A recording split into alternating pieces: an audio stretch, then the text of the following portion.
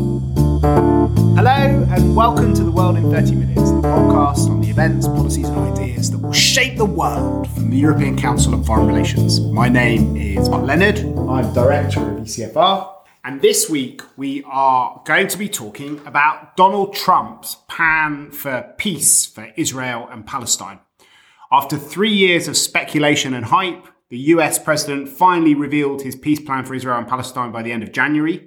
And while he calls it the deal of the century, and Israel's Prime Minister, Netanyahu, called him the greatest friend Israel has had, the enthusiasm has been less forthcoming from the Palestinians who've now announced that they're going to break off all relations with Israel and the United States and never accept the plan. And also in many other capitals, there has been slightly more tempered response to the plan. To help us make sense of both what's in it and what it means, I have an all-star cast from different bits of ECFR. Hugh Lovett, who's a policy fellow with the Middle East and North Africa programme, was in Israel and Palestine last week, talking to people on the ground and has been studying the plan carefully. And also joining me from Berlin is René Weltanger, who is a policy fellow on the MENA programme as well. He's been studying very closely Germany's attitude towards the Middle East and North Africa, but before he came to ECFR had another life, including being the head of the Heinrich Böll Stiftung's office in Palestine.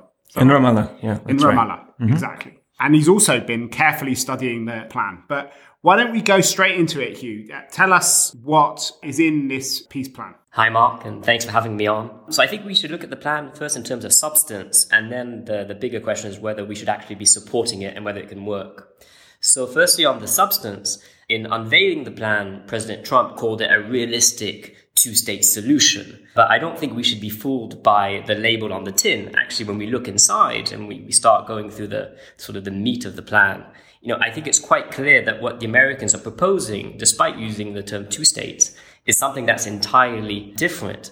And in effect, I think what they're trying to propose and to formalize is, in effect, a 1.5 state outcome. You could say 1.5 states. The EU would probably call this a one-state reality of open-ended occupation and unequal rights for Palestinians, to quote the former High Representative Federica Mogherini. Some people may even use the word apartheid, and this term is obviously very charged, but when one reads the plan, it's almost inescapable to come to that conclusion. The plan, it is very actually quite clear that it talks about limited sovereignty for Palestinians. It's quite clear that Palestinians will not have control of their borders, that Israel will continue to exercise open-ended and total security control over a future Palestinian state. And the plan marks a radical departure from these sort of so-called consensus international parameters that have long framed a two-state solution. So it's not in line with this, it's not in line with past UN Security Council resolutions, and it's not in line with international law. And all of these three things have been conditions for EU support. And to finish on the substance, I think actually when you look at the plan and the Americans say, it's time for fresh thinking, actually the plan is much more a continuation of plans that have been proposed by successive Israeli governments since 1967, very much trying to, on one hand, prevent Palestinian statehood and at the same time prevent the emergence of a binational state, while also allowing Israel to absorb a maximum amount of Palestinian territory with a minimum amount of Palestinians. And if I can make one last quick point in terms of whether we should be supporting it, despite everything I just said, obviously there's a moral standpoint, which I hope still matters. As I said, I think the plan is in many ways actually deeply racist in terms of how it frames the language it uses. But from another point is from the realpolitik point of view, I actually think it gives realpolitik a bad name. The Americans say this is realistic, but it's not. Because I think, for Palestinians, they can't get what they have long desired, in terms of actual sovereign and independent Palestinian state. But for them, there's an easy alternative. It will take time, but we will eventually see a pivot towards them demanding equal rights within a binational state. So there's not much in it for them to be gained. To finish, I'd say, I think why this is not also realistic, it's also dangerous, not just for Palestinian self-determination, but it's dangerous for Israel. This is not a pro-Israel plan. This plan, because if Palestinians do pivot towards demanding equal rights, will pose a fundamental dilemma for Israel. Do they continue to basically rule Palestinians through military force in a system that will be, I think, equated by many as an explicitly bare bones form of apartheid, but at the same time jeopardize their democratic soul?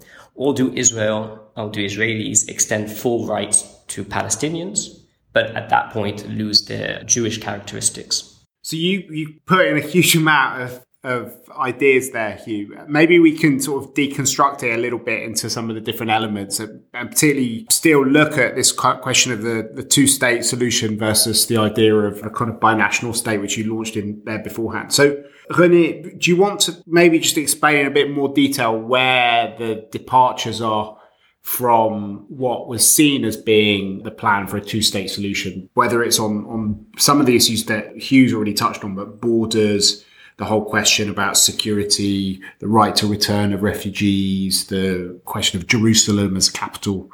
Yes, exactly. I mean, as you already said, the plan basically says all the parameters that we have talked about for so long are not valid anymore. The plan does not even mention international law. It does not mention the word occupation. It does not mention basically the whole framework that we have been talking about. And it basically says, since the UN resolutions have not brought success, since they have not brought about the two-state solutions, we consider them irrelevant. And I think this is a very dangerous approach, not just to the Israeli-Palestinian conflict, but also to other conflicts. It's the complete irrelevance of international law. This is a very bad starting point. As you has outlined, this is not a two-state solution. This is the 1.5 solution. And the American administration include mutually agreed one-to-one land swaps. Yes, and all the files that you mentioned, we have discussed this for 25 years, and we had a UN resolution in 2016, resolution 2334. And this is a UN resolution that very clearly outlines these parameters. The Obama administration at this point abstained. That was almost a revolution. So we had 15 members of the UN Security Council agreeing or abstaining to this resolution. And it basically outlines the parameters for a solution. We don't need a 100-page document that completely disregards what has been negotiated. But if you have an Israeli government that rejects that and you don't have a willingness from the international community to invade and to enforce different borders, I don't see what the practical real world relevance of all these UN resolutions is. I mean, the reality will continue. Occupation will carry on growing. I mean, isn't it more realistic from a Palestinian perspective to accept at least some kind of statehood rather than carrying on with a situation where more and more territory is being occupied and they live in a state of unpeace and unhappiness and can't operate internationally effectively? Clearly getting ever less support from international actors, their issues becoming more and more irrelevant to the politics of the Middle East. The sort of solidarity that they expected from other Arab states is shrinking. And the guilt which Europeans and others feel about the whole situation is also dying out. We just had the anniversary of the liberation of Auschwitz with the very last few victims who are still alive there. How much does China, India, other countries really care about the Israel-Palestine question? It's something which was absolutely massive for the post-war generation. But the idea that this is going to be a kind of big international issue which is going to occupy people seems unlikely, particularly given how much tension there is between Saudi Arabia and Iran. There are lots of other things going on in the region which are much more pressing, much more important, and which produce many more victims than the Palestinians. Well, you packed a lot into this question, but you mentioned Auschwitz. We rightly remembered this terrible period in German history just 2 weeks ago. And we talked about international law now, and I think one thing comes from this catastrophe, and there's one obligation for Germans. It's universal values, it's international law. And practically speaking, yes, I'm not saying that the UN resolutions will somehow miraculously produce a solution, but we need negotiations. International law changes. The resolutions. We had borders in 1948, then we had 67 borders. Yes. So why is the 67 border more immutable than the 48 border, for example? I mean, in 1948, there was international law. Then there was a war and the borders changed. And then we went to the 68 borders. Yes. There's now an occupation. It looked like there was a deal to be done around the 67 borders. That deal doesn't seem to be available anymore. Okay, but if we want a deal, we will need negotiations. And this is not a negotiation process. I think this is a key problem. We had a ceremony in the White House, and we had another ceremony in the White House 25 years ago when Clinton hosted Arafat and Rabin. But this time there was only one of the two parties present. There was Netanyahu, who was obviously very happy, and the Palestinians were absent. So this is the reason why this is not a starting point for negotiations. And the Palestinians always said, we are ready, to talk about the different files. How capital in East Jerusalem for them will ultimately look like will need to be discussed, the settlement blocks and so on. But we need negotiations. And this is not the starting point of a negotiation process. It's an imposition. And I think the Europeans and Germany should be very clear about this. And they need to put their own declarations that they rightly make into a new political pathway that offers an alternative. I think there's a lot of important points that, Mark, that you lay out that we should, as René is doing, also confront head on. So firstly, what is the value of 1967 lines? Again, putting aside momentarily international legal determinations and the evolution of international law and how it's approached the territory since 67.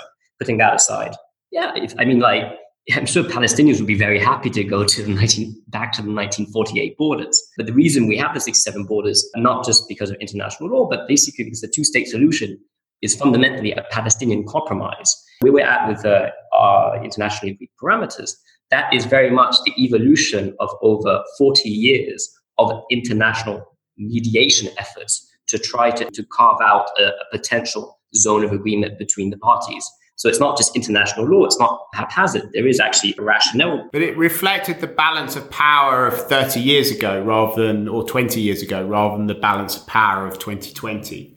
And that's why it does, we can carry on talking about it. And I'm a big supporter of the two-state solution. I'd love to see it happen tomorrow. But just us wanting it to happen and saying it's international law, that hasn't been a great strategy for the last few decades. In fact, it's more than that. It's 40 years that Europeans, as you say, have been talking about a two-state solution and where you've had these parameters. But in the meantime, the facts on the ground have changed in quite a fundamental way. The international balance of power has changed. The region has fundamentally changed around it. The sensibilities of all the different regions. And there is obviously a new balance of power. So for the Palestinians to expect what they could have got when you had a completely different balance of power now in 2020 seems unrealistic to me. I think that's an important point because we have heard that from the American administration. But as I was saying, I think firstly, we should be very mindful that if we're talking about a two-state solution, there's only one kind of two-state solution you can have. And we know what that looks like because we have the parameters and we've had track 2 negotiations over years, etc. Now, if we're looking at realpolitik and we say that's no longer possible because Israel has created realities on the ground that no longer makes that possible, then okay, let's have that conversation. But then let's not pretend it's going to be a two-state solution. It's going to be something else entirely. And that comes back to my initial comments, which is basically the choice is therefore Palestinian self-governance or home rule, where they don't have the full rights that would be accorded to them as a sovereign nation, but nor do they have the full rights that would be accorded to them as citizens of a binational state or citizens of Israel. So that's one option. And there's a word for that. That word is apartheid.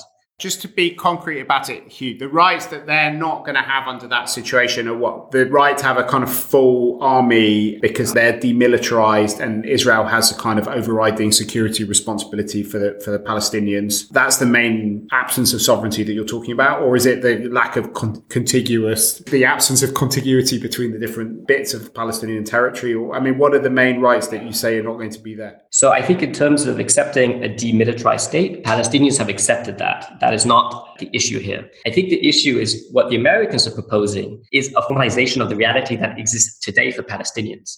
So for Palestinians, perhaps they get to call themselves a state or something like that, but it is the exact same reality as today. It is the reality that anyone will see when they visit the West Bank, which is, occupation has a meaning when you actually see it. Apartheid has a meaning when you actually see it, when you see the dual legal system in place, the dual infrastructure, when you see the checkpoints and the ability of the Israeli military be able to control every single facet of Palestinian life. That's one option that we're talking about. But they would get they would get the trappings of sovereignty, which they don't have at the moment. They have a seat at the UN. They would be technically a sovereign state, which they're not at the moment. I mean, you said the word, there would technically be a state, but it would not be a viable state that could build, for example, a thriving economy. And we're talking about the Jordan Valley here that is now talked about being annexed by the Israeli government, the coming government. And this would not be a viable state. And as you said before, this is also a threat to Israel in the long term. It's not a viable state. Abbas called it a Swiss cheese. This would not work. And a two-state solution that would not work in the long term, a threat to Israel. So, Hugh, you were in Palestine last week. What do you think the new strategies are which are being developed?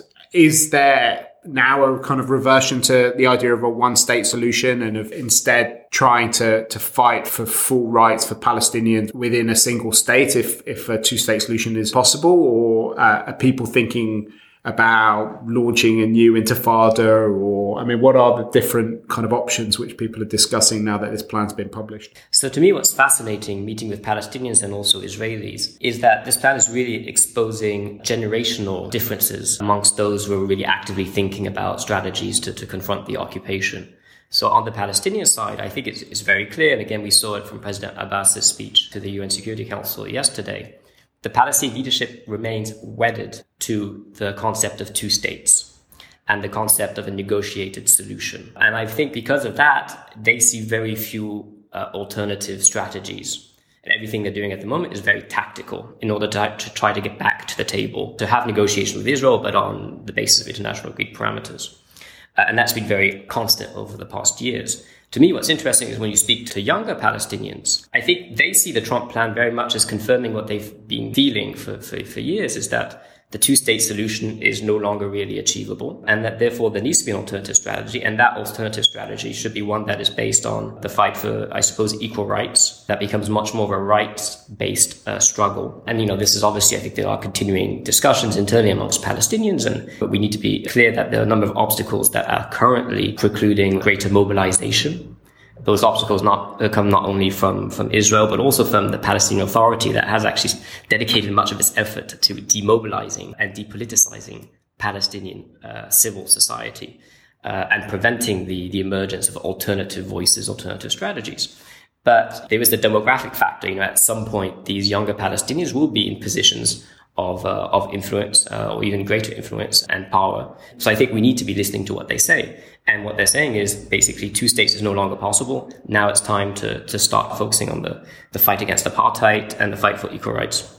So do you think that is, I mean, you lived in Ramallah for a long time and both saw how addicted a lot of Palestinians are to the status quo, because you have an entire elite that's been built up around it that gets huge subsidies from the international community and have been very willing co-enablers of the occupation over many years. Abbas is a kind of symbol of an entire generation of Palestinians who've made the current reality of occupation possible, viable, and it's been very profitable for them in all sorts of different ways. As Hugh says, they don't seem to be changing their approach yet. How much hope is there in this very fragmented and complicated political space to see different patterns emerging? Because you had obviously the big differences between the West Bank and Gaza and kind of continuing inability to come up with a sort of unified leadership amongst that older generation of Palestinians. And a lot of younger people seem to be either resorting to violence or just withdrawing from politics. Do you think that it's possible to have the sort of civic mobilization that Hugh's talking about?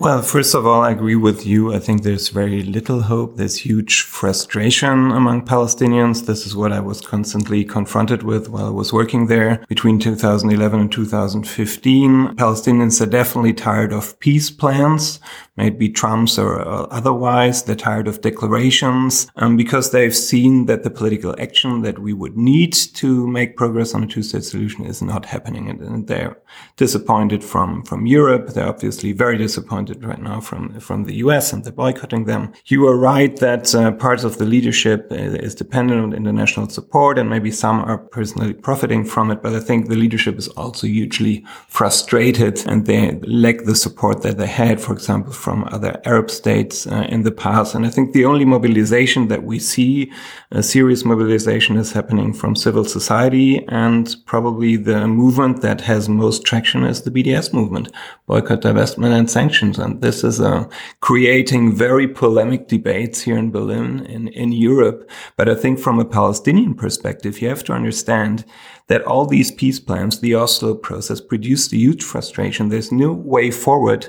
And the one hope that Palestinians have is that the international community will assert pressure on the Israeli government to end the occupation. And this is what they are advocating for. This is what they are hoping for. This is what they are doing right now internationally. And as you said, a lot of young people, this is the framework that they see, not a two-state solution, but advocating for their rights and ending occupation. And the final solution that we will see to this problem is not the key point here. So Hugh, to what extent do you think this international pressure is going to come? I mean, you've been looking at how the EU's reacted to the peace plan and wrote an article about it for our website, which we'll put a link up to. Where are different people coming down on the peace plan? Is everyone against it and sticking to the EU approach on the two-state solution, or are some countries hedging their bets a little? In many ways, the EU has become, in my mind, an enforcer of the status quo. Arguably, it's a status quo that no longer really exists on the ground, if it ever existed, but also an enforcer of the status quo when it comes to, what we've been talking about, international parameters, international law, and trying to hold the line both on the ground and internationally. And that's been the focus of its efforts. It does that because I think it genuinely believes that this is the right thing to do in two states, but it also does it because, the alternative is to risk deeply divisive and politically costly internal discussions about what an alternative strategy or alternative approach would look like. So in sum, I would say, yes, I would expect the EU to continue doing what it's doing, which is trying to hold its positions and push back against any efforts to undermine these so-called international parameters. But that's still very much a defensive strategy. It's trying to put out fires. I think what's going to be much more difficult for the EU is to push forward more proactively and suggest something else. But I would say two things, I think, which is interesting, which we've seen in a statement by the High Representative Josep Borrell recently, also statements in the UN Security Council and elsewhere, and it's the two following things. Firstly, a majority of EU member states, I think, feel that there will inevitably be some consequences should Israel move forward with annexation, and should a two-state solution, which is the foundation for Israel and EU-Palestinian relations, should that vision disappear, there will inevitably be consequences to the EU's bilateral relations. That's the first thing. The second thing is what we're starting to see now. Hugh, can you be a bit less cryptic about that? What consequences would there be if Israel moved ahead with annexation? So, obviously I think this is still very much being discussed internally, and it's only the beginning. I can tell you what I think.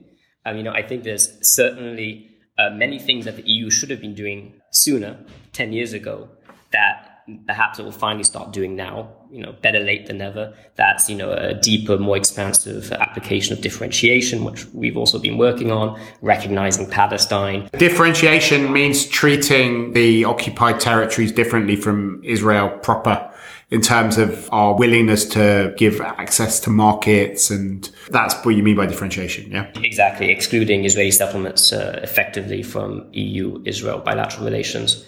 It's all this stuff, promoting international accountability mechanism. These are all things it should be doing today.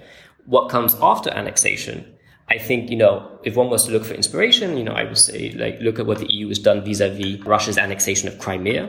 There were actually some sanctions imposed against Russian individuals. Products from Crimea are effectively barred from EU markets unless they have a certificate of origin from Kyiv. Other, sanctions related to the tourism industry, etc. I think that's an interesting source of inspiration. But the final thing is, as I said, every single facet of the EU's relation with Israel, from its association agreement to its twinning programs to the European investment funds, everything is built on the notion of a two-state solution. If that two-state solution is no longer there, no longer on the table, I think the EU has a severe challenge in terms of trying to to figure out how it moves forward. And I'm not being cryptic because I think I don't have the answer to this, but the whole basis suddenly disappears, and that will be difficult for everyone. This is all going on while there are big political developments in Israel. We saw elections, slightly inconclusive results, people still trying to fight out for their own political futures. How does all this play into the elections that will be taking place in Israel on the 5th of March? Has the peace plan helped Netanyahu? Yes, I think obviously it has helped him. It has shown again that Trump is supporting him personally. I mean, he informed both leaders, him and the leader of the opposition, Benny Gantz, of his peace plan one day before the announcement in the White House. And then he had this big show together with Netanyahu. And ever since, Netanyahu is on the road promoting this peace plan. And he's obviously counting on this support and using it hugely in his election campaign. That doesn't necessarily mean that Likud will win if we look at the current polls, but it has certainly strengthened him, and he personally is in a very difficult situation because of the allegations against him. But yes, I think it has strengthened him a big deal. So what did you pick up on the ground, Hugh? So on the Israeli side, and I'll be frank, I met mostly with what's left of the Israeli peace camp and anti-occupation activists on this trip. But going back to this generational divide, I think for me, that was actually fascinating and also quite depressing. For an older generation of Israelis who have dedicated their lives both to serving and defending the state of Israel and have actually fought for it, either on the battlefield or in the diplomatic arena, and have also dedicated another part of their lives to fighting for two states and against the occupation. The disappearance of two states, I think, is raising profound, dare I say, existential questions. And in terms of, not just what this means for Palestinians, but what this means for Israel's existence. And as I mentioned previously, the dilemmas that come with apartheid. Many of these Israelis tantamount to a negation of Israel, its existence, and their own identity. Now, that's the older generation. The younger generation of sort of anti-occupation activists, I think there's still, like on the Palestinian side, probably going to have to be a conversation about what happens post two states if that happens. And I think, that could happen sooner rather than later. I think annexation is seen by many experts in Israel as crossing a threshold that can never be crossed back from, that, will catapult Israel into a situation of apartheid in terms of also how it will change Israel's internal soul. So that's quite a sort of sobering existential note to end this discussion on. We'll come back when we have a clearer idea both of what happens in the Israeli elections on the 5th of March, but also we can see how both the EU but also other actors respond to the peace plan over time, and whether this becomes a new reference point in the discussion or is simply seen as an irrelevant cul-de-sac. But thank you very much to the two of you for interesting discussion. We have one thing left to do on the podcast, which is our bookshelf segment. Hugh, what's on your bookshelf at the moment? So I'm going to cheat. I actually have two. The first one is a more work-related book by an Israeli journalist, a veteran journalist, Amira Hass, about her life in Gaza during the 1990s. And then the second book is a bit different. It's called The Living Mountain by Nan Shepherd. It's a bit of an older book, but it's basically sort of telling a bit about her journeys through the Cairngorm Mountains of Scotland. Cool. What about you, René? I have to be honest, I'm reading something completely unrelated to what we have been discussing. Great. I'm reading the big project by Norwegian author Karl Ove Knausgaard called My Struggle. In German, the book is called Different for obvious reasons. I can recommend it. So it's not called Mein Kampf? No. What is it called in German? The different books have different titles.